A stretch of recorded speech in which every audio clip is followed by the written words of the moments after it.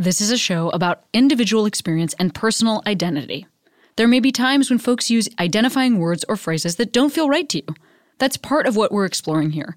Please listen with an open heart, and as always, I welcome your polite, engaged feedback, and I encourage you to continue the conversation in your own life and with your own community. Welcome to Query.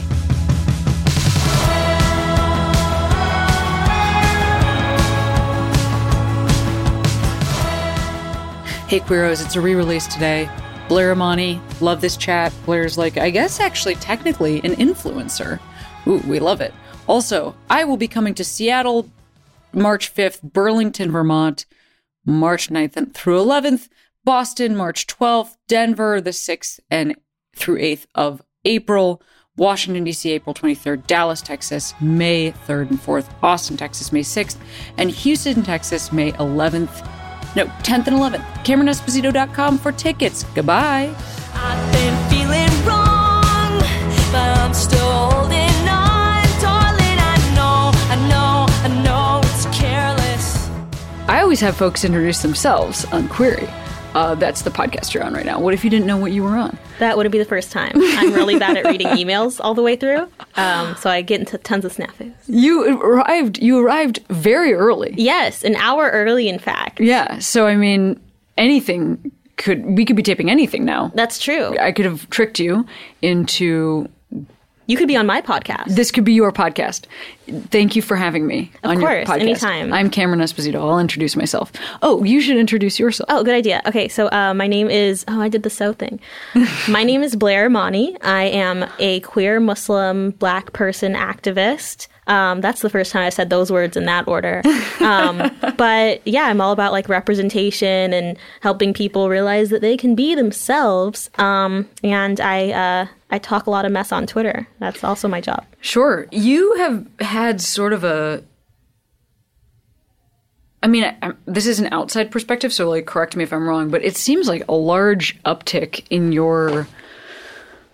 like visibility and work and... Yeah, it's been like a meteoric glow up is what my mom called it.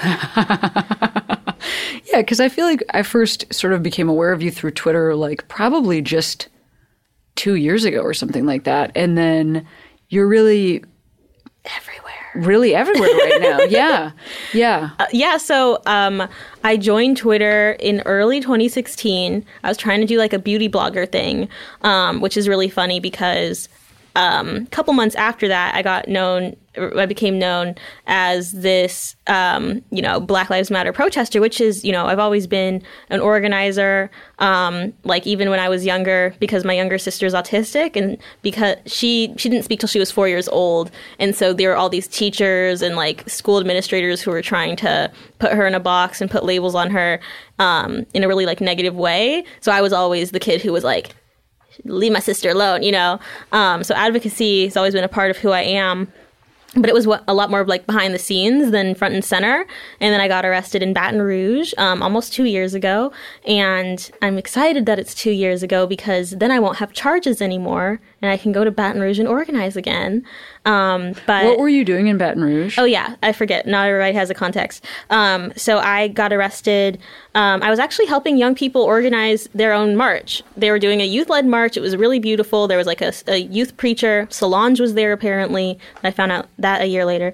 Didn't meet Solange, clearly. And then it kind of escalated. The police presence became very militarized. Folks had a lot of...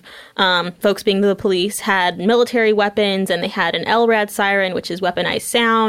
And it just got really chaotic. We being my partner and I were trying to keep folks on the sidewalks and kind of peaceful and chanting Alton Sterling. Why were you down there? Oh, so... I don't mean to give you... No. I just want to... I want to ask the back questions. Yeah. But I do want to hear the full story and not interrupt you. I was in Baton Rouge because I went to school at LSU. And I was contacted by one of the young people who was organizing a march. She had come to one of my marches or one of my like protests in Baton Rouge while I was a student there, and she was like on the phone with me. What do we do? Okay, people are saying police are going to be there. Okay, now I'm getting threats. Like, just kind of walking her through it, which is what I do now a lot, like kind of as a mentor activist. And so I decided finally, okay, I'm not going to just support her like remotely from New York. I'm going to go. And actually, I was living in DC at the time, and I just planned on being behind the scenes, being supportive. But then when the police showed up in riot gear, I and my partner Akeem just kind of got on the front lines trying to keep folks calm, keep folks chanting Alton Sterling's name, Alton Sterling who was killed, which is why the protests were being organized in the first place, because he was murdered by 2 Baton Rouge police for selling CDs in front of a convenience store. And there was like video of that it went very viral. Was that perhaps folks listening may have seen. If you think you saw a person selling CDs, that's who we're talking about. And it was right around the time that Philando Castile was also shot while he was in the passenger seat, and his wife went on Facebook Live. And so this like clash of social media and Black Lives Matter, and it was within a week of each other that these 2 murders by police happened. And I think it was just kind of a jumping off point where police forces were feeling like we really have to like keep this tamped down. And then young people, myself included, were feeling like this is completely ridiculous. We have this righteous indignation that we will not be extinguished, and we will fight back. And so in the mix of all of that, I got arrested, and I'm still waiting for them to drop the charges for resisting arrest. Now, if you see the picture of me, I'm in the air being held by 2 police officers, but I was resisting arrest. And what happened right after that? So right after that, my job in being at the protest and providing support was to get media attention there. So we wanted to make sure that we had positive attention from the cameras, like writing press releases and stuff, getting the cameras on these young people who were organizing for, the father who had been killed. And because of that, all of the cameras who were later capturing the escalation in the protests, everybody had my phone number. So we get out of jail, and my phone's ringing off the hook. Akeem, my partner, his phone's ringing off the hook, because all of the contacts that I had my phone, they all had my phone number. So we started kind of correcting the narrative, because the police started saying stuff like, there was a water bottle thrown at us, which is why we had to break somebody's eye socket. Like, okay. So we were clapping back on Twitter and on in articles, and it just kind of became like lie in the media, rebuttal on social media, lie in the media, rebuttal on social media. But I was also working at Planned Parenthood at the time. And I was actually just talking about this last night. It was my first month working at Planned Parenthood, and Cecile Richards really threw her support behind me. I think that had it been any other organization, honestly, somebody who, we just hired you for this new role and you just got arrested. What the heck? That's, especially because it's such high stakes doing reproductive justice work, but they really threw their support behind me. And I started to use kind of that platform that I was gaining to speak about things like reproductive justice and the Muslim ban and Donald Trump presidency. And when I moved to New York, things kind of escalated even further because there's so many opportunities here to make your voice heard. And I think that voices like mine, which are so intersectional, where, it's not like there's none of us, but we aren't heard in the media so often. And I think there's this thirst, and there has been this thirst over the past 2 years to hear more marginalized voices. Sure. And like you're saying, also folks that can speak from multiple angles, as opposed to just like, like a call list of, this is a Muslim person, this is a queer person, and they don't know each other. And, also, that is good work to do too. Also talk to those people. No, but if there are moments of overlap, that can just show how all of this does work together. Like all of these are systems that are interlocked. That's very true. And then this other thing happened, which is why I think a lot of people know me, which I forgot to mention. But it also happened during the summer. So I'm waiting for something to pop off this June and July, because that's when things happen to me. Like my appendix ruptured in June and July, got arrested June and July. And I also went on Tucker Carlson. And that was a time where I was booked as just the Muslim. And they were really adamant. They were like, will you be wearing hijab? And I'm like, well, how else would anyone know I was Muslim? It was really frustrating. But when I was on air on that show, I was there to talk about safe spaces. And I was trying to contextualize it for people that we need safe spaces where Muslim people aren't going to be surveilled and aren't going to be harassed for being Muslim. Black people need safe spaces where we won't be attacked by police and won't be criminalized, where we can sit in Starbucks in peace, And queer people need safe spaces where we won't be denied housing or health care, where we can be safe. And Tucker Carlson was like, well, you're not here to speak on behalf of all of those people. And I was like, well, I am. So I corrected him and I was like, well, in addition to being a Muslim, I'm a Black queer woman. And I ended up coming out on national television last year. Hey, welcome. Thank you. Yeah. And we had been like sort of communicating a little bit because of your work at Planned Parenthood and my interest and support for Planned Parenthood. So I kind of already, I think it's like 2016 when we would have been starting to talk to each other. I think a lot of people followed me because I was already getting a following from the protests, right? And then I had Planned Parenthood in my name. And so I think that's why like Jack from Twitter follows me. And because he was following Cecile and like all of the leaders at Planned Parenthood. And then he was like, oh, she has a high follower. Can I also follow her? And I was like, why not? I'll just pretend. I'll just play along. But I was actually very entry level there. Well, right. I think it does. I mean, that's a great point. I think it does. For me, I think what it did was just go like, oh, well, we're aligned. Yeah. I think it sometimes when you look and see something like that in somebody's bio, because we're trying to figure out like who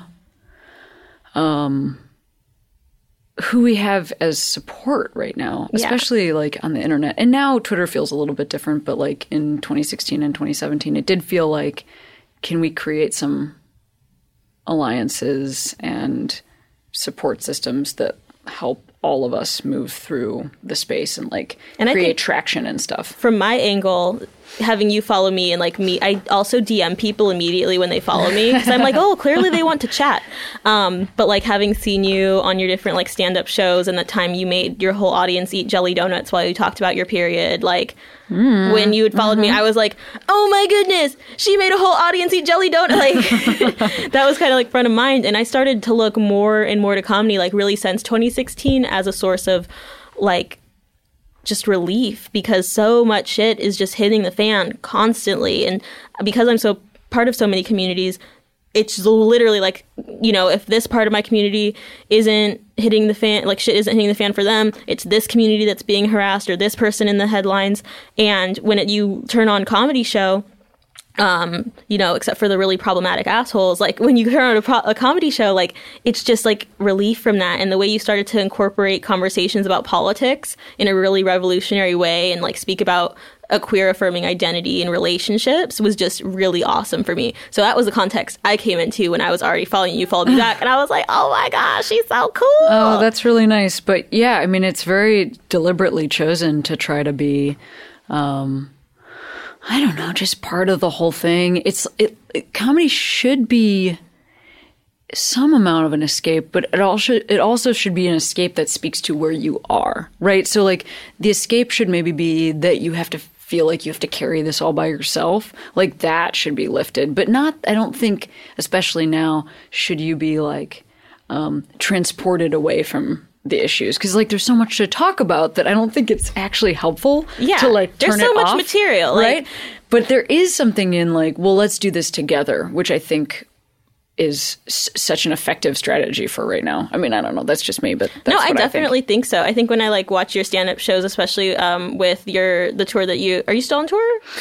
Well, I mean, like perpetually, but not the thing that you saw. You saw me and Rhea here in New York. And that was so awesome because I was here with my partner, and you know, growing up bisexual and, you know, also going to a Catholic school, also like feel like being in locker rooms where it's like, do they know I'm looking? Am I looking at them? Like that whole thing. And then being able to experience that with my partner who's a man, and like him being able to walk through that part of my life with me through your stand-up was so cool. And it was like, while it's not necessarily inherently connected to a political moment, right?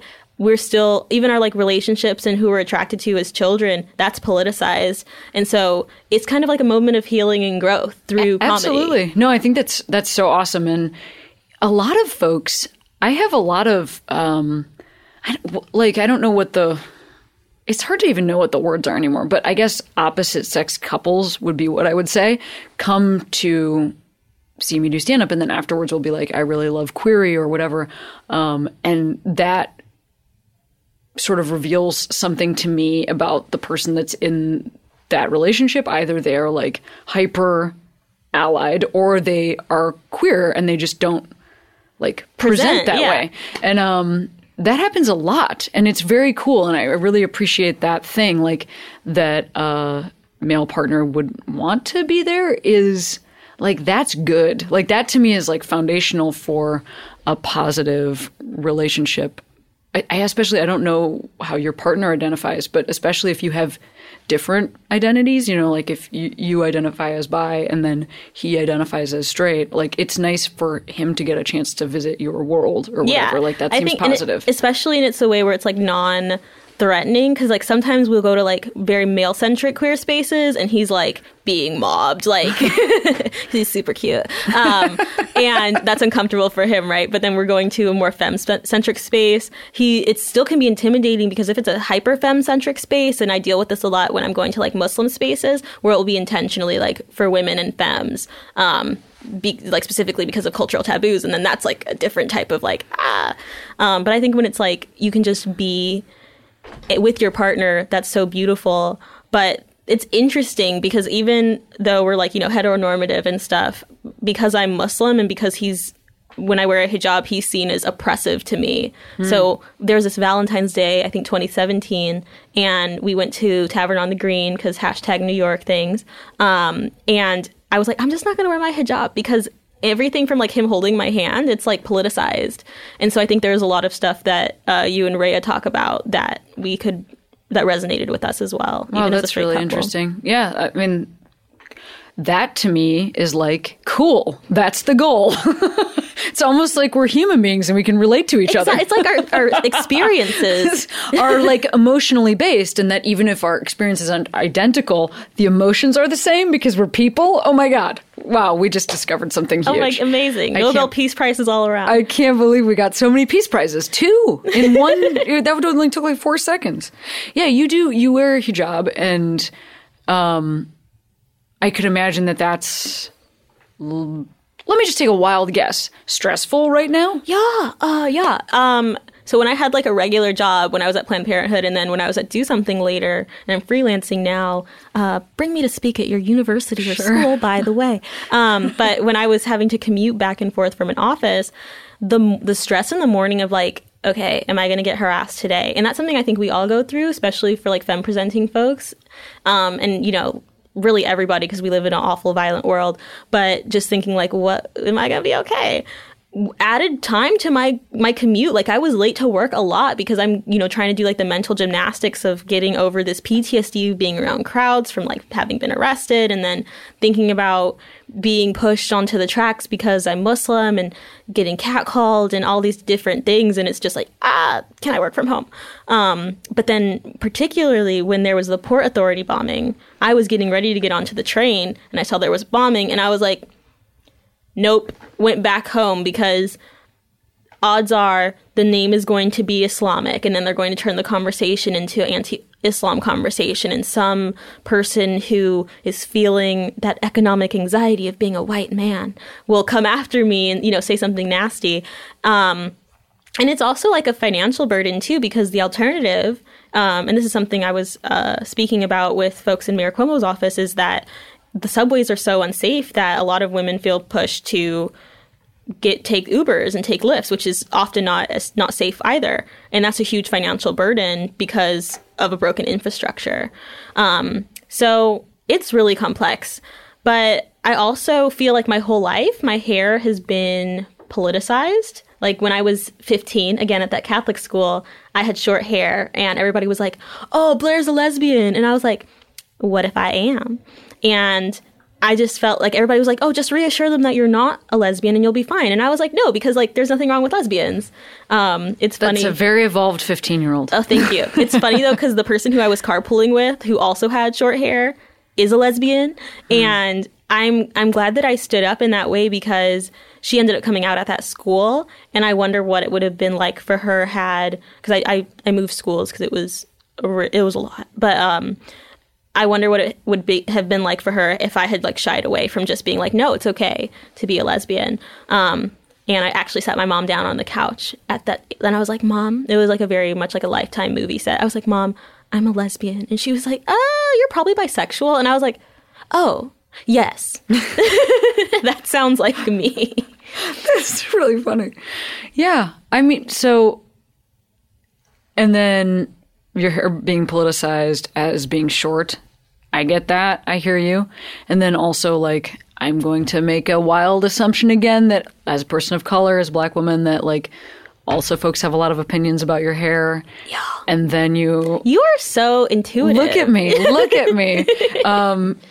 Yeah. And I'm really glad that you're mentioning now the time and the money and the energy and the, you know, the whole burden on wearing hijab and going to work, because I think, like, maybe, and not like we're nailing it, but like maybe folks are just starting to hear sometimes like that, like, oh, having natural hair and being a Black woman is like a thing that you have to worry about in your life. But I don't think I've ever heard anybody talk about wearing hijab and like that having a direct financial it's correlation. About commuting. A lot of companies, in fact, I've heard this from folks who've interviewed at different like tech startups in particular, because it's like that. It often happens in spaces where people are so woke that they're really problematic.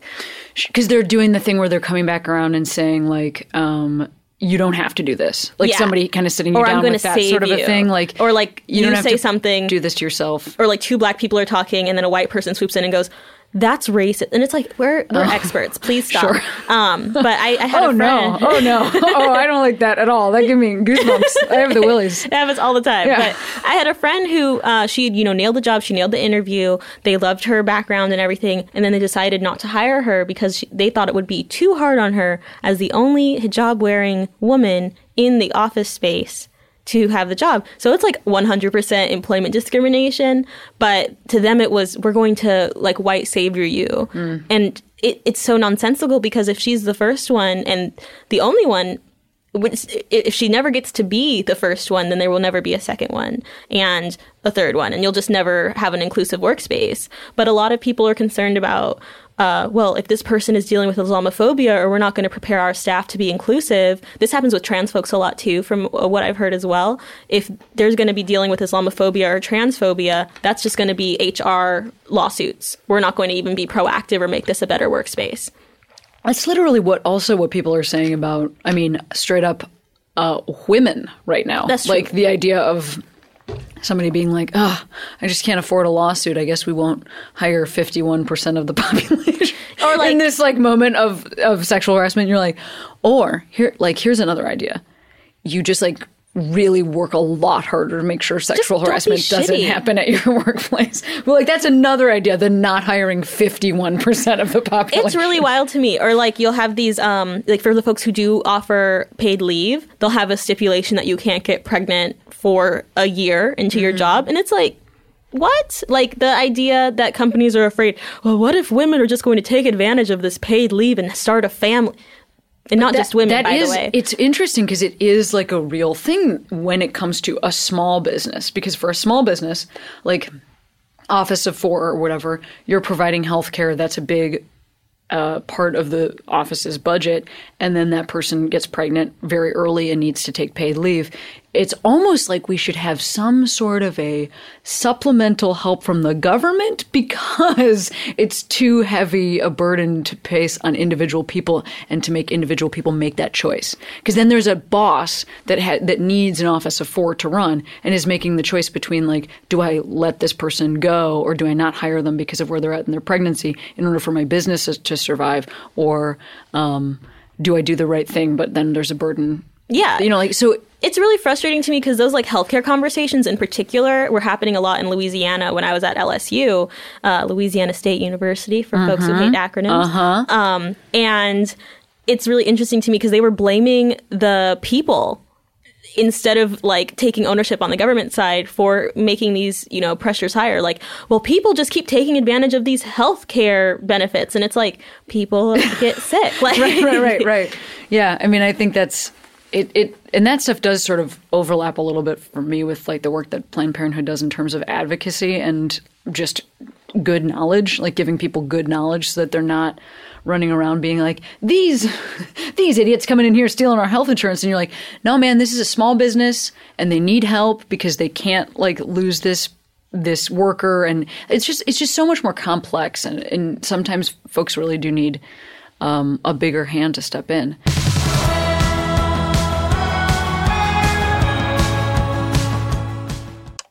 Back for another game. You know it. What's going on? Just one more week till Max Fun Drive. Hard to believe. It's been a heck of a year since the last one. We're now a worker-owned co-op. We raised $50,000 for charity last year. And we've added a bunch of awesome new shows. But do you think we're ready to do it again? Absolutely. Lovely new gifts are lined up. The episodes will be amazing. And wait till everyone hears the bonus content. Yeah, plus they know to go to MaximumFun.org/newsletter, so they're getting all the news. Oh, like that meetup day is on Thursday, March 21st. Then what's bothering you? Me? Oh, nothing. We're all set for Max Fun Drive to start on Monday, March 18th. I just didn't want you to see this coming. Check. What? Hang on.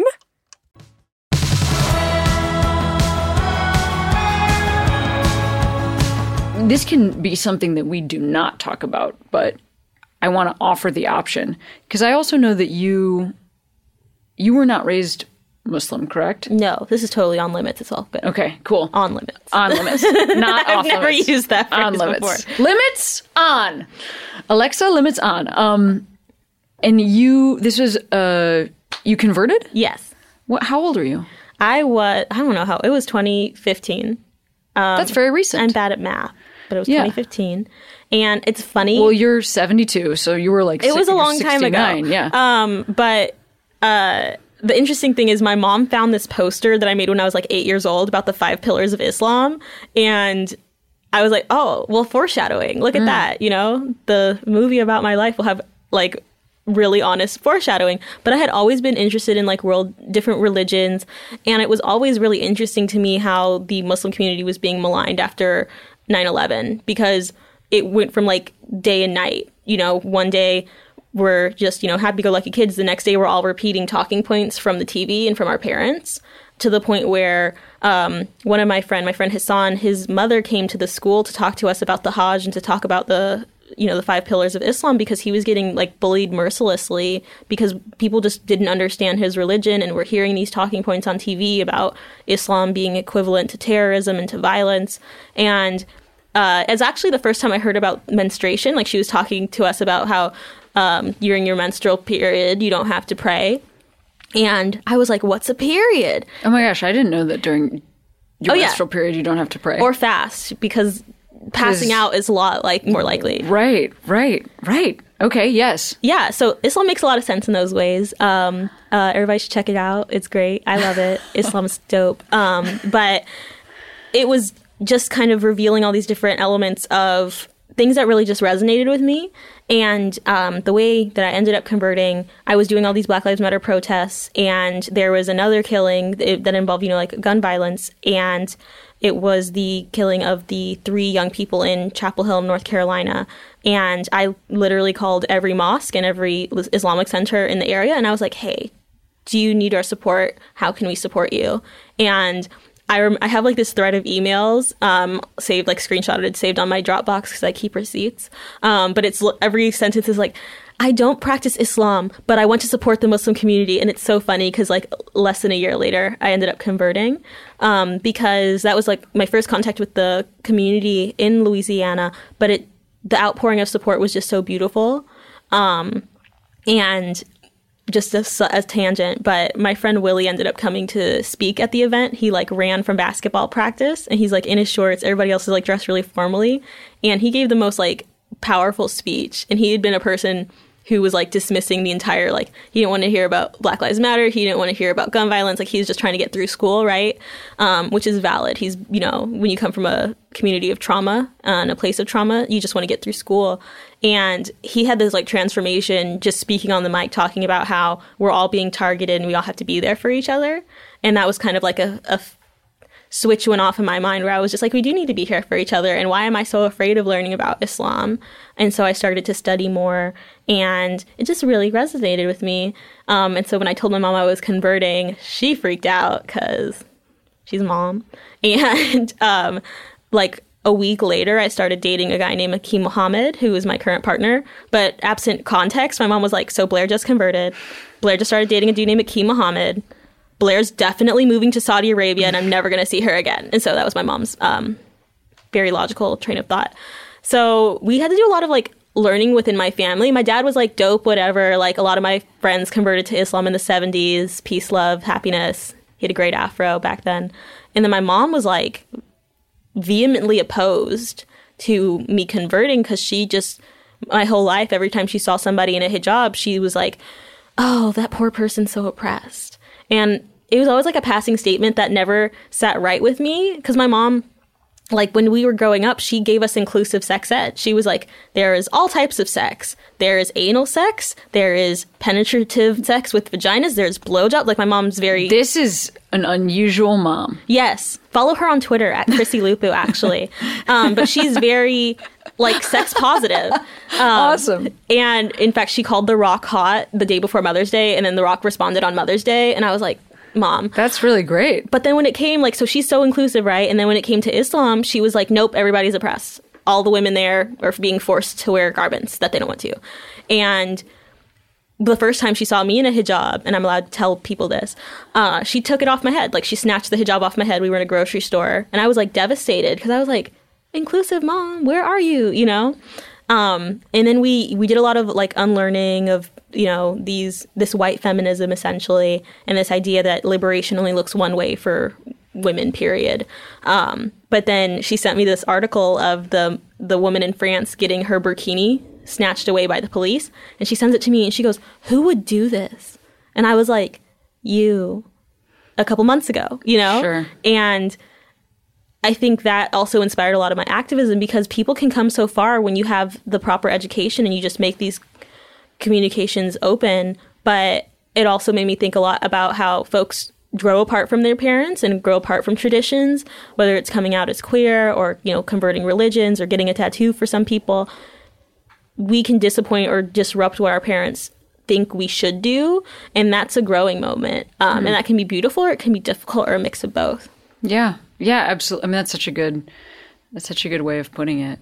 Also, I think, I mean, I am not speaking from a position of full knowledge. This is putting together some concepts, so feel free to correct me. But I think that one issue with Islam is that in the U.S. we see that it's a faith that we see through the lens of it being a state religion in a lot of places, and the state, for instance, having like compulsory hijab, which is totally different experience for the people that live in that country. Yeah. And then that being supported by a bunch of laws. We do the same thing in this country.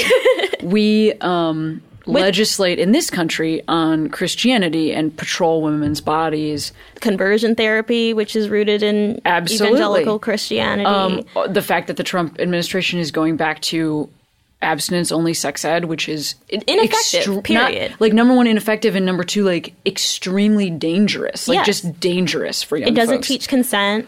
I remember, again, this Catholic school that will remain unnamed, but the Catholic school I went to, I'm sitting in this audience, this huge auditorium. You know, when they get the auditorium out, they bring in the boys' school, they bring in the girls' school, they talk about sex. And this man was really, like, talking shit about his wife, like how she was a whore and now she's saved. And they compared virginity, a woman's virginity, just women, to a candle that has been lit. And who would want to relight a candle? And I'm sitting there as a survivor of sexual assault at that age and just thinking, like, well, shit. I guess, like, I'm broken or there's something wrong with me that I'll never be able to, one, feel valued as a woman, because that's where value's coming from in this context, I guess. And two, I have nothing to offer the world. And I think, like, this conversation around abstinence only and placing so much stress on virginity is so psychologically traumatic. Oh, absolutely. Yeah, I mean, it does, it creates huge distance between autonomy and sexuality, and that is like where you get into the danger zone of assault, is when sexuality and autonomy are separated, right? Yeah. Is when your body belongs to somebody else. And so if your body belongs to somebody else because you're saving it, or if your body belongs to somebody else because you're using it, or someone else is using it, like either way, the best thing we can do for ourselves is to take ownership, own our bodies and be in our bodies. And I bring up the state religion thing because I think I think we would do well. This is just Cami Esposito on a podcast, but we would do well as humans to move further away from legislating belief systems, Oh, absolutely. and towards allowing for more space. And it just seems stark when you grow up in the United States to look at a country that legislates a different faith. Yeah. But it's not different. Dissimilar. I think it's interesting because we grow up in this duality in America where, and I really felt this way with my book, Modern Herstory. The more I learned about stuff, the more I was like, oh, so America's lying a lot, so much. But when we grow up with the sense of like, no, freedom, equality and freedom for all. And my uncle actually my Uncle Vernon, he started me saying the Pledge of Allegiance, with liberty and justice for all. And he would go, unless you're a black or brown person or you've been affected by the justice system. And there were all these other qualifiers. But we grow up believing separation of church and state. While I was growing up with that, I remember in middle school, the conversation around equal marriage was really heating up with I can't remember what proposition it was in California, but Prop 8. Prop 8, that's what it was. You're in middle school? Good God, you're a child. But that's what's so great about this conversation. May I ask how old you are? 24. 24. I just feel like that's good information for folks to have that are listening because I'm trying to not just talk to my cohort, like my age cohort. Wokeness it comes in all ages. Well, yeah. And also like life experience, your experience growing up in essentially a different era gives you access to a lot of things I will never have access to. And then my growing up in the different era gives me access to a lot of stuff you would never have access to. So it's good to just also try to have conversations across generations. Definitely. I mean, especially in the queer community. We're 12 years apart. That's essentially like that's an era. 9 queer generations. Wow. But the thing is, so I was growing up with this sense of like separation of church and state in history class, and then I'm looking at TV and they're talking about Prop 8, and I'm sitting there like, this seems really based on one specific interpretation of a religious text that is being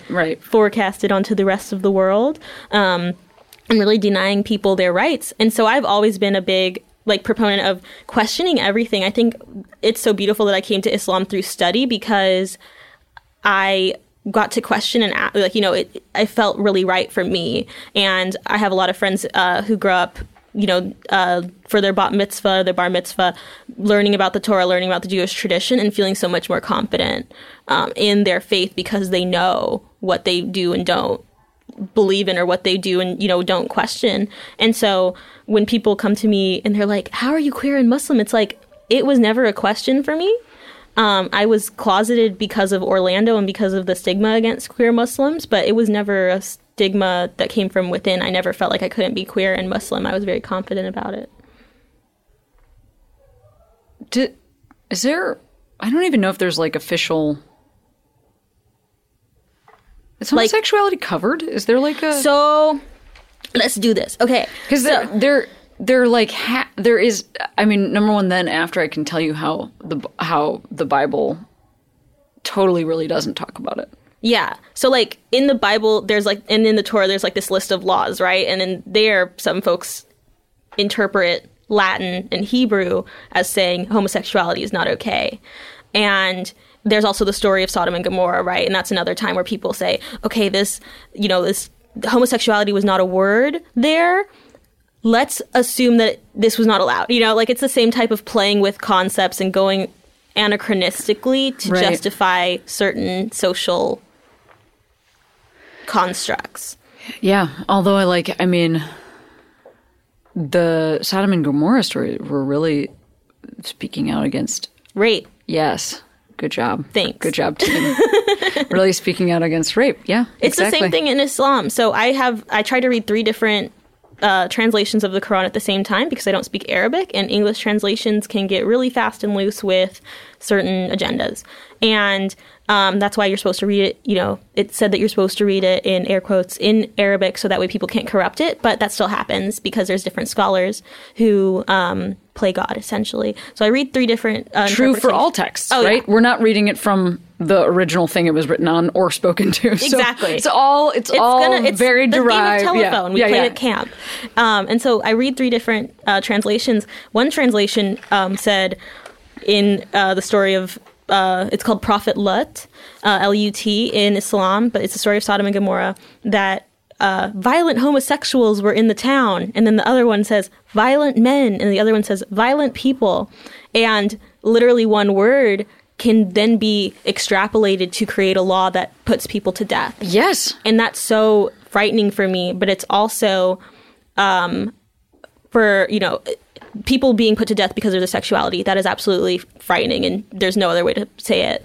But as far as the text being interpreted different ways, it's been really affirming for a lot of queer people of faith because it's saying, look at how evil can turn you against yourself and push you away from God. Because everyone who I've spoken to who has struggled with their faith and with their sexuality, it can be very alienating. And so somebody reached out to me yesterday on Instagram and told me that they prayed for the first time since they were 16 because they saw my Instagram page and realized that like queer Muslims could exist and be happy. And I'm going to get emotional. But it's like, I feel like that's what it's about. Like, that's what my faith is. That's how I express my faith, is by helping people feel like they can consume these religious texts and participate in these religious traditions without feeling like they're a sin or they're haram. Yeah, I mean, it's complicated by the fact that then built around that text is community, and then obviously community, and I don't just mean like the government and legislation, I mean like the actual faith communities. And obviously, I don't have to tell you that those can be built around a bunch of different that's why I feel or like bad ideas. I feel like I'm so privileged because as a convert, I don't have that same cultural context a lot of people have where, you know, for one of my friends, they feel like they can never come out because they would ruin their family's business and they would, you know, be like blacklisted across the board.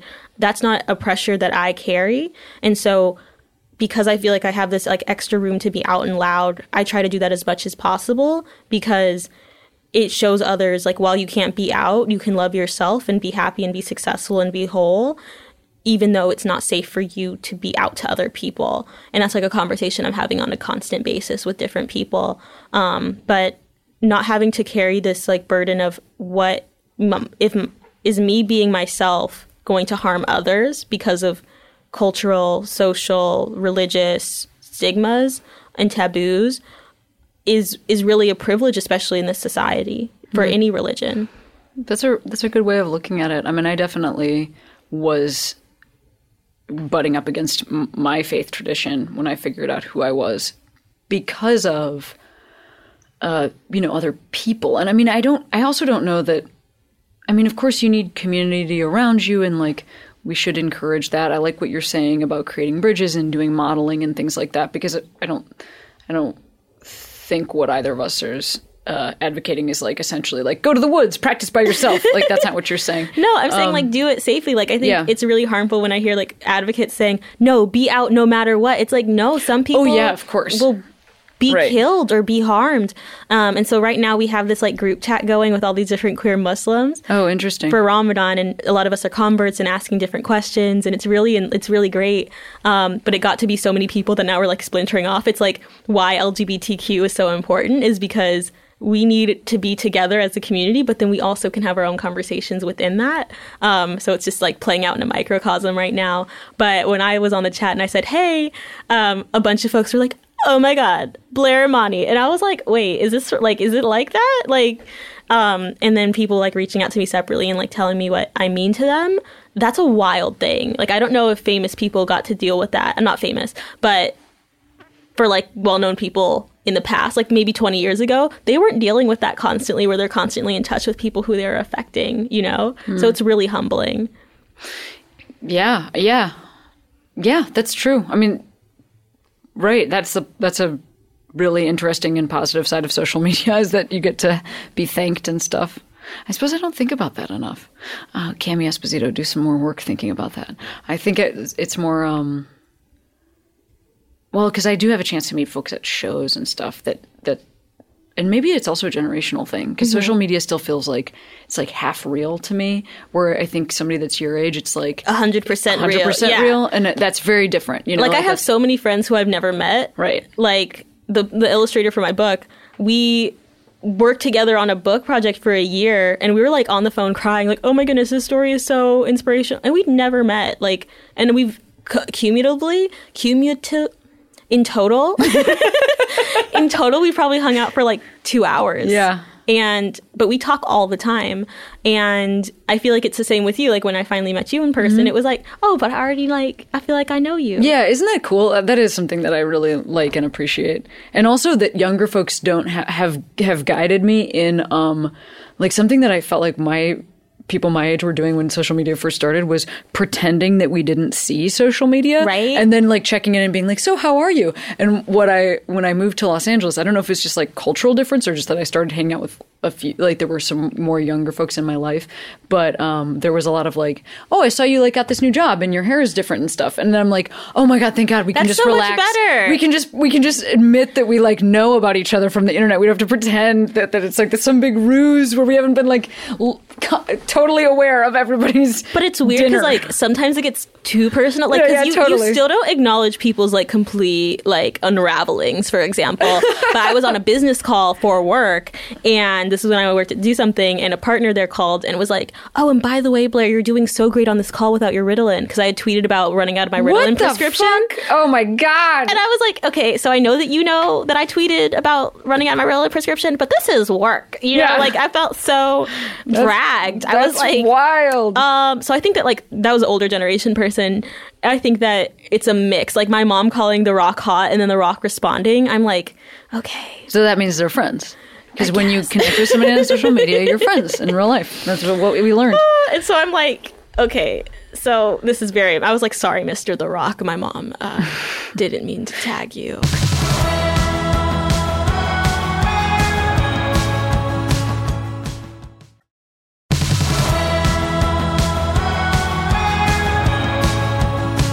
Can I ask you, I want to go back just a moment because I feel like you might have something helpful to say in this.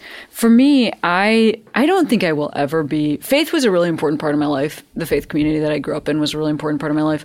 But I don't know that I will ever be able to be a part of another faith community because I am so mad at the humans that have created systems around, like these are essentially, faith is ideas that people shared with each other about what we're all doing here. Yeah. Like that's the whole point of it, right? And those ideas it's collective wisdom. It's human wisdom. And that is so valuable, right? Because we only have like however many years we have on this planet. So we should learn from the people who left something behind. We should try to get a head start and read the things that people thought before. We will always do better when we like share and gather knowledge. But I'm so mad at the manipulation of like, or the how faiths buy into power structures. Yeah. That I can't like abide. Like I don't think even something that was not the Catholic Church, like a Christian faith that was really welcoming to queer folks, or really did a lot of like racial justice, or like Buddhism or something, you know, like that when folks are more new agey, they're like, I practice Buddhism because there's totally not unproblematic, because there isn't a thing. But it's not true. Even Buddhists persecute folks. But I totally hear you. Like, what do you do with that? You personally? I think with any anger, it's valid unless it's like random racial anger that you're like, you know, let me start. No, I want to hear the end of unless it's random racial anger. Then you should go fuck yourself. Yeah, okay, sure. Okay, yes. But I think that with any anger, it's necessary for you to allow yourself to feel it and to understand where it's coming from and why it's there. So you seem to understand where the anger is coming from. And so I think it's really valid. And I think for me, the way I do everything, and it's because my mom like studied social work and psychology and my dad's in mental health. But anytime I was like mad at anything at school, they would be like, well, what was their point of view? What did they go through that day? why did they say that? And I'd be like, why are we sympathizing with the person who was a dick to me today, Mom? And she'd be like, because it makes you more, compassionate whole person. And I do that now. Like, it helps me a lot with when I deal with trolls and stuff. But as far as like a religious institution, I was really mad at Christianity for a long time. That's actually why I stopped being a Christian, because I was learning about this, I grew up with this sense of like a Black radical Christian tradition. And then I went to Louisiana, where there's a lot of white Christian racists. And I'm trying to figure out, how are they parsing this idea that like Martin Luther King found justice from Christianity, but you're using Christianity to say that Black people deserve to be enslaved. And so, like, it also became even more complex as I'm going to these Black churches in Louisiana and seeing a picture of white Jesus. And I'm thinking about, like, there was a sermon about police brutality and how we have to be compassionate to our oppressors. And I just couldn't get that image out of my mind of like a group of Black people and then a white Jesus. And then I started learning about the origins of white Jesus, and I started learning about the origins of the King James Bible and how it was literally written by a council of old white people in 1500 to make people less against the idea of being ruled by a tyrant. And I was just so disgusted by it. And it wasn't until I heard folks like Broderick Greer and Reverend Jackie Lewis speak about how that is real. Like, that anger you feel is real because that is an injustice, and that is okay to feel that anger, right? The injustice isn't okay. And I think I needed somebody to like claim ownership of that, like to be like, no, this is a problem. It's the idea too, I think, in America, where we try to sweep injustices under the rug. We try to say like, yeah, there was slavery, but like, now you're here, Black people, like, be okay with that. It's like, no, until we recognize that like, no, America's shitty and we're trying to get better, but like, it's not perfect. Just like religion can be shitty, it's not perfect. Like, I often say that Islam is perfect, but Muslims aren't, And so I think reconciling that, and also realizing it's not necessary. I think that you can be a perfectly good whole person without having a religious doctrine that you're following. For me, Islam really gives me peace. I really enjoy praying 5 times a day and, speaking to a higher power on a regular basis and having that community, even despite all of the stigma and shit I go through. But my partner is a secular humanist, and he believes in people. He believes in the power of humanity to overcome. He doesn't believe in a higher power. And we both, coexist in the same household. And so I think whatever works for you is dope. Like, we shouldn't feel pressured to subscribe to something just because we feel like it fits us or it would look good on us, when really it doesn't match who we are. Yeah, I love that. That's such a good answer. What a good and full answer. I think you're totally right. And I think for me, what has been such a letdown about faith is that the part of Catholicism that I was like involved with and connected to was the part that was pretty radical and touted a bit of self-awareness about past. And I think whenever I take like a longer look, it could just be where I am in my life. I think right now I am finding myself pretty consumed with the idea of so many people have so much that they could do, and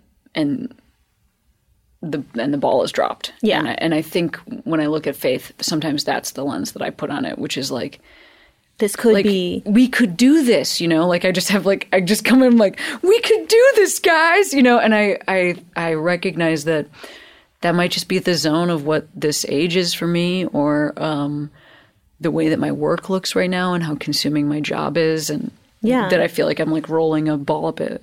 And I think there's also like parts that we can keep that are part of ourselves. Like, I really miss going to the Baptist church and like being around all the Black aunties who are always just so excited to see you, even though you didn't know who any of them were. And I was actually at the 50th anniversary commemoration of Martin Luther King's death, and it was like the first time I'd been in a Baptist church really since, well, I went to a funeral, but anyway. So I was I'll tell you about that later, but so I was at the commemoration of Martin Luther King's murder, his assassination in Atlanta, where he used to preach, and it reminded me of so much of like the beauty that I founded the church, it was like we were singing, like there were songs I knew, we were singing about Jesus, and I was still like turning up because like I know those songs, and that's still a part of me, and I still enjoy the familial sense of being in a Baptist church, even though I'm not a Baptist, because that's I think a part where that's the culture that you enjoy, but it might not be the doctrine that you ascribe to, and it's hard to separate those things, especially in the Black community, and that's okay. But it's also cool to see how folks incorporate that into their tradition. So there's a lot of Black Muslims who do have hymns, who do have choirs, even though that's not commonplace in a Arabic, church, or a mosque rather. Same thing, God's house. Cool. Well, this was a great chat. Thank you. I wish you all the best. Go out there and keep marching. Thank you. And before I send you out into the rest of your day, do you want to shout out a queero? Somebody who like made you feel comfortable, or it could be a place or a thing. So it's I talk so much praise about Tegan and Sarah. Like sure. When I was at that Catholic school, there were like 4 or 5 of us who were queer, and some folks who were just like really hardcore allies, and we were all dancing in our like heavy eyeliner, straightened hair, very emo, Hot Topic outfits, and I had thigh-high Doc Martens, by the way. Thank you for that, by the way. You have to know that. It's really important. I think I still have How them. do you even lace those? We'll talk about They it. zip up. There you go. There you go. They zip up. We were all like dancing to like Panic at the Disco or something. And then Closer came on by Tegan and Sarah. You don't have to tell me who Closer is.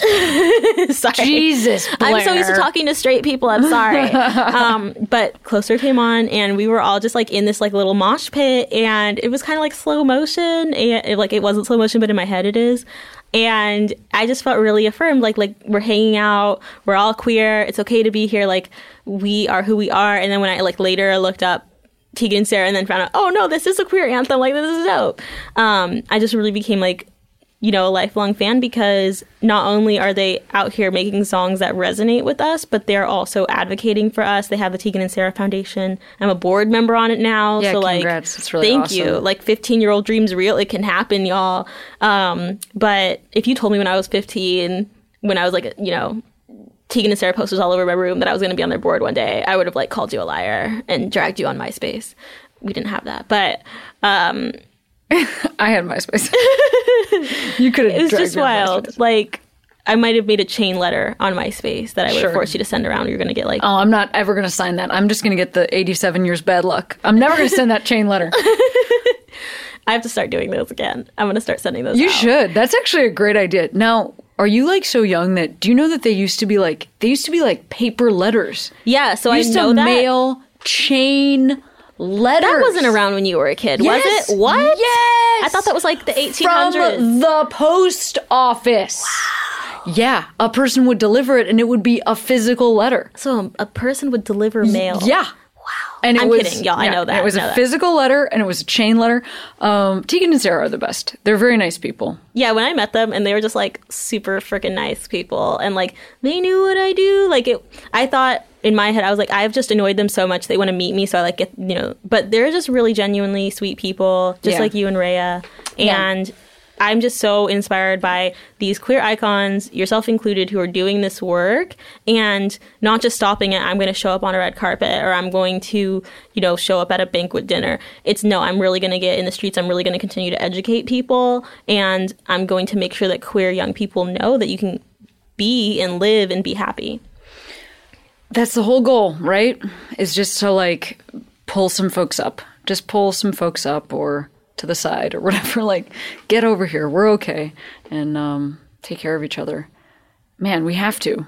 We really have to. Blair, it was so awesome talking to you. Thanks for being here today. Thank you so much. Yeah, and for waiting for ever for this. It's okay. I prayed, I got a nap in, it was fine.